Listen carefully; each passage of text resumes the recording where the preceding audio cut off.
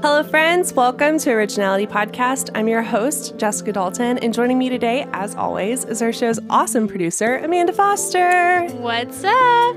Today, we are starting a brand new series doing interviews. We're doing our first interviews, which I just can't even contain my excitement. This has been something that's been in my heart to do ever since I started the podcast and had the vision for the podcast. And I'm so excited in this series to ask people questions that hopefully bring validation and healing and clarity to people, and hopefully also break some stereotypes and bring understanding to how we talk about the Enneagram and how we relate to one another.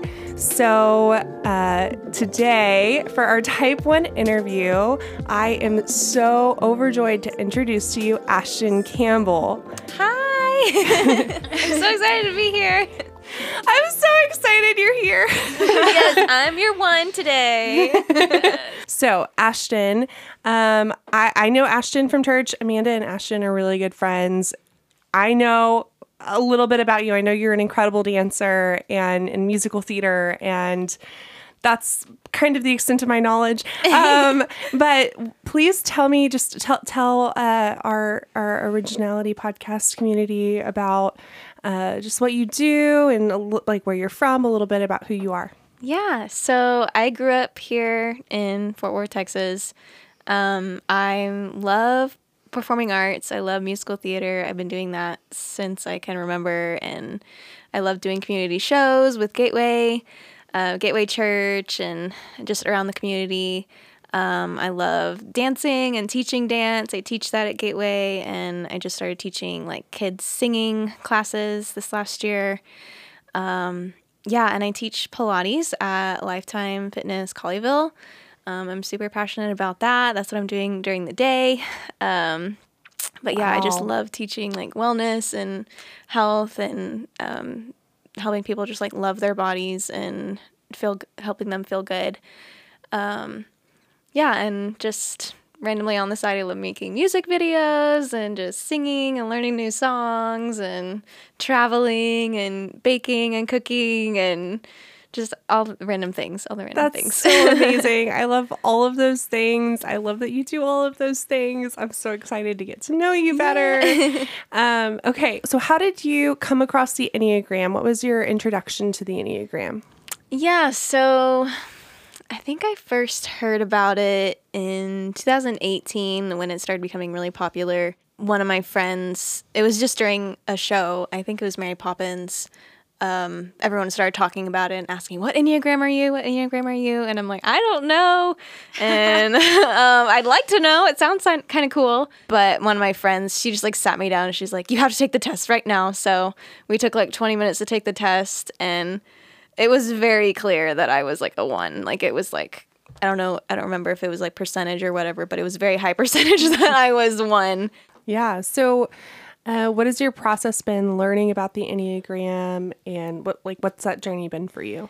I immediately started following Instagram accounts of just the little pictures of the 9 squares, I guess, of this Enneagram does this and this Enneagram does that. So I just started following accounts and then reading about it online. Is there a book? Because I didn't read the actual book. Yeah. I'm like, okay, that's too much. But yeah, basically just online stuff. Yeah. Well, I love that. It's actually really helpful because that's some of why we do the podcast the way that we do it, is we want to make it accessible, because there are really great books out there on the Enneagram, but most people aren't invested enough to take the time to read a full book. And so the whole purpose of the podcast is we break down the Enneagram into 15-minute episodes and just really take all the information and make it really concise and clear, so that way you can walk away with oh, this is what my Enneagram type is. This is what it means to be a personality type, whatever. Mm-hmm. And this is how I can grow. So I love that. That's super encouraging, because that's a big part of my heart in creating Enneagram content, is taking this content that can be really powerful for self-awareness or growth or just helping people in relationships and breaking it down into fun and bite-sized pieces where it can really get people hooked. So they do go and read the book. So in learning about your type, what have you resonated with most? I think the main thing was type 1s are like big planners. Like, we do not like being spontaneous most of the time. It stresses me out. Even when like Amanda mentioned, okay, do you want to be on a podcast? I was like, oh my gosh, is that in one take? Because if is there going to be any edits? But yeah, I like planning things out and knowing what's going to happen. If the plan changes, it takes me like between 10 minutes and a good hour to like be okay, to get used to the new plan and just like pray through it almost and just be okay with that. There were several other things. I feel like that would play into performing arts in such a crazy way though, because like you always have to be kind of on your toes. Oh yeah. I did have to learn to let that go with musical theater. Like, there were times, like in the dance company that I was in or in musical theater shows, like, you could change a dance or scene drastically, like, literally 5 minutes before you go on. They're like, oh, hey, we're not going to do that part of the dance. Or we're not going to do that scene. Like, and I'm like, okay. Yes, ma'am. Yes, sir. Oh my gosh. And so I had to turn that part of me off when I'm, like, doing a show and just... especially if I'm in leadership, like a gateway or something, like you just have to be like, okay, this is what we're doing. We're going with it. Like it or not, this is how it's going to be. And so in those moments, so just as a 7-wing-6 and 7 is connected to 1 through the stress path. But to me, that would feel overwhelming. Like in those moments, I would be like, oh, like I would like almost freeze, or like it could like really mess some stuff up. What comes with that desire to have a plan and stick to it? Well, as a 1, you want things to be right. You want things to go well. And it can feel like it's like on you. It's part of your job to make it be okay.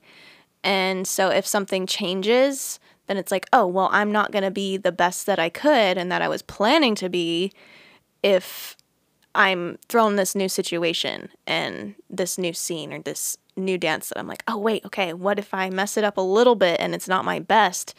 Then the whole thing is ruined, like almost. It can feel like that. And so I just have to constantly be talking to God about it. Like I have to, even like a little detail on a trip, like, okay, well, actually we're going to go do this instead.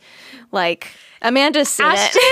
Ashton plans the best trips because we do go on trips and we have so much fun together. But like, so Ashton's the one that will plan out the schedule very well and make it all happen, which is such a gift. And I feel like that even kind of breaks almost that stereotype, though, of the one of like, I don't know. I feel like there's this stereotype that 1s are so structured so they can't have fun. Yeah. But that's like just so not true. Yeah. You create structure too, sometimes it is more fun to plan.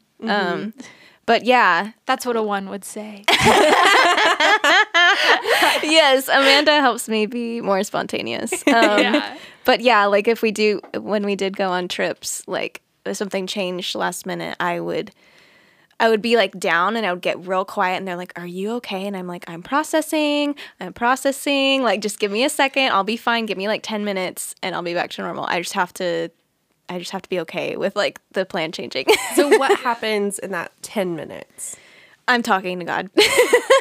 I'm telling him how frustrated I am and like telling him that I'm sad or whatever about it. And then letting him just like tell me back, like, it's okay. You're still going to have fun. You're still going to have a good time. And just like, cause I'll feel like anxiety about it in my heart. And I'm like, God, what? Like, I have to wrestle about it. Do you think that it's like almost maybe a fear of not being in control? Like you knew what the outcome was when when something was going to happen. So you kind of like, you're like, well, what if it goes wrong, or what if, I don't know. It could be that sometimes, but if I'm like, let's say it's a trip and I'm the one in charge, I feel like, oh, I could let people down. Like if we were going to do something a certain way, and then the second option that I didn't want to happens, and it's not as good, or people are disappointed, oh, it's my fault. So this is actually, so frustration is a common theme in type 1. And I don't know if you've learned about the intelligence centers in the Enneagram. So in the Enneagram, and we haven't talked about this on the podcast yet, this is a series coming in the future. But there are 3 intelligence centers: head, heart, and gut. So heart is numbers 2, 3, 4, head is numbers 5, 6, 7, and gut is numbers 8, 9, 1. And so the gut triad, the 8, 9, and 1, they all have the same struggle in terms of they fight for justice. They're very motivated. They're very justice oriented, justice motivated in different ways. Their anger is easily accessible. They're driven to action by their anger. All of us have a head, heart, and gut, but the 8, 9, and 1 lead with their gut. So they lead with their instinct. And so what happens in a 1 is a 1 as a child, they want to be good. They feel like if they are seen as good and they follow the rules and everybody follows the same rules and everybody will be treated right and be treated fairly, and then they will be loved because they are good and they know what they need to do to be good because the rules are intact. And so anything that comes against those rules is an injustice, and it causes them to be angry. Yes. So what also happens is, because ones want to be good, and especially in Christian culture, and I don't think it's just within Christian culture, but generally, anger is not a good emotion. It's not like an approved emotion.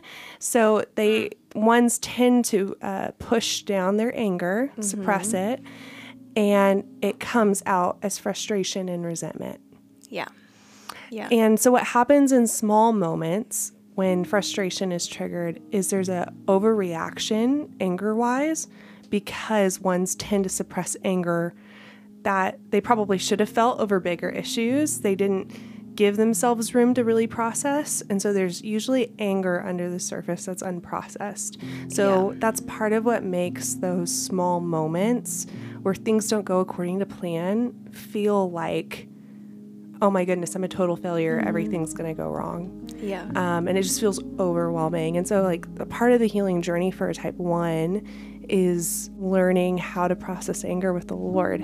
And it is so hard. And so, and all of us, no matter what our type is, that's part of healing. That's part of growing in the Lord, is learning how to be honest about our feelings and not let them sit in the driver's seat. And it's such a hard thing to do. Yeah.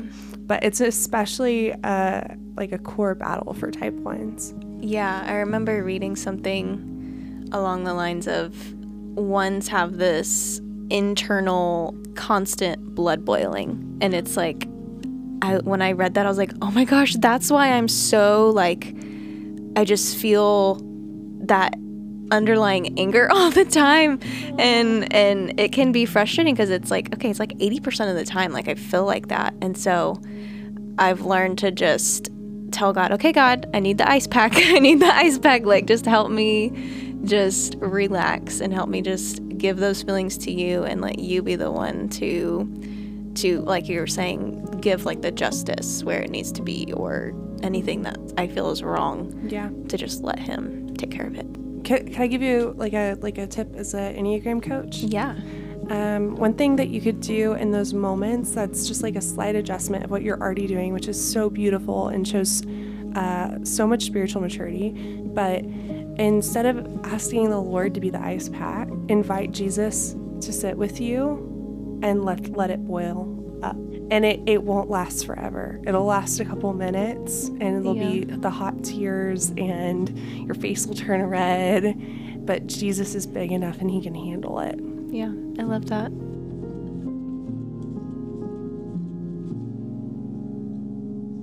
So do you know any other subtypes of your Enneagram type, like wings, subtypes, anything like that?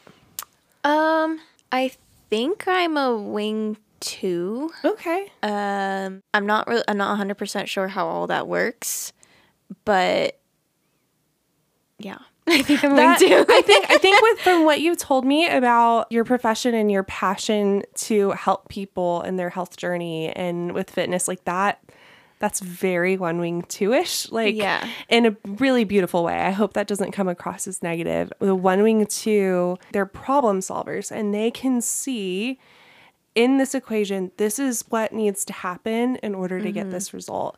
Yeah. And they're so good at seeing that very clearly. And then having the 2 adds a compassionate, empathetic side to the 1. It kind of softens the harshness of the 1. So there's going to be some descriptors of type 1s that you're not going to relate to, because it can be, 1s can be harsh. But 2 definitely softens that. And so that would make total sense to me that you would be a one wing 2. Yeah. And there are times when I do read about 2s that I'm like, oh, I really relate to that. Am I a 2? And then I read more 1 stuff and I'm like, okay, no, I'm a 1. Yeah. I think I'm just a wing 2. Do you know any other personality info like Myers-Briggs, strengths, discs, spiritual gifts, anything like that? I have studied spiritual gifts and strengths finders. Oh, what are your strengths? Yeah, so I took that test when I was 18, which was like almost 8 or 9 years ago now. So I want to take it again, but my strengths were individualism, which means I'm like good at team building. I'm good at putting people together and seeing, okay, who would work well with each other and whose strengths go well together. Discipline, which is great for like being in the fitness industry or dance and singing and all that kind of stuff. And then context. There's a lot to context, but the main thing that sticks out to me about that strength is I learn from my past really well. I go back and look at the context of something and then move forward knowing how to fix things. And then analytical, which I say is a hard strength because I do analyze everything. So I really have to like tune in to, okay, what do I need to analyze and what do I need to just let go and not analyze? Yeah. And then the 5th one is restorative. So I do like to fix and help and heal things. I love that. Wow. Okay. So looking at your strengths with what I know from your Enneagram type, to me, it looks like you can make objective decisions. You know what you're doing. You are confident and certain in the decisions that you make because of the time and effort you put into making those decisions. And you are really, really talented at fixing broken things, of playing out that story of redemption in your real life. And tangible things in other people and loving people in that way. And because you have discipline, you are highly capable of executing anything you put your mind to, as long as you can get out of your mind. Yes. And with individualization, you have a gift for seeing the gifts in others, which means you're going to pull on that in order to help them, which makes you even stronger in that ability. So super cool. I love it. I love how unique each person is within their Enneagram type. It's just super fun. Yeah. Are there any stereotypes that have been harmful or hurtful, or has anybody said anything to you in regards to your personality type that, in talking about the Enneagram, that like really hit you the wrong way? I don't know if it's related to like the Enneagram, but people will tell me like, oh, Ashton, go with the flow. Like just like adapt and just be adaptable. And I'm like, I am trying, like, you know, and I think like one of the challenges is I'm like my own worst critic. So if I do something quote unquote wrong or like I mess up, even if it's something like as small as like forgetting something at the grocery store and then having to go back and get it, and I was getting it for someone else, like if that person is like really mad about it, like I am just like, oh my gosh, I am a terrible person. I messed up so hard. No. And so even just things like that, like ones we just battle ourselves the most. We will destroy ourselves if we're not careful. So yeah, if you know a one and they do something that is quote unquote wrong or they mess up, just encourage them and don't criticize them because they're already criticizing themselves. Like, Yeah. That's good. That's really good, That's so though. good. to yeah. know. So just love on them. Be gentle. Be very gentle because I can guarantee you, like, they are battling it for that 10 minutes or like hours after that. It's just hard.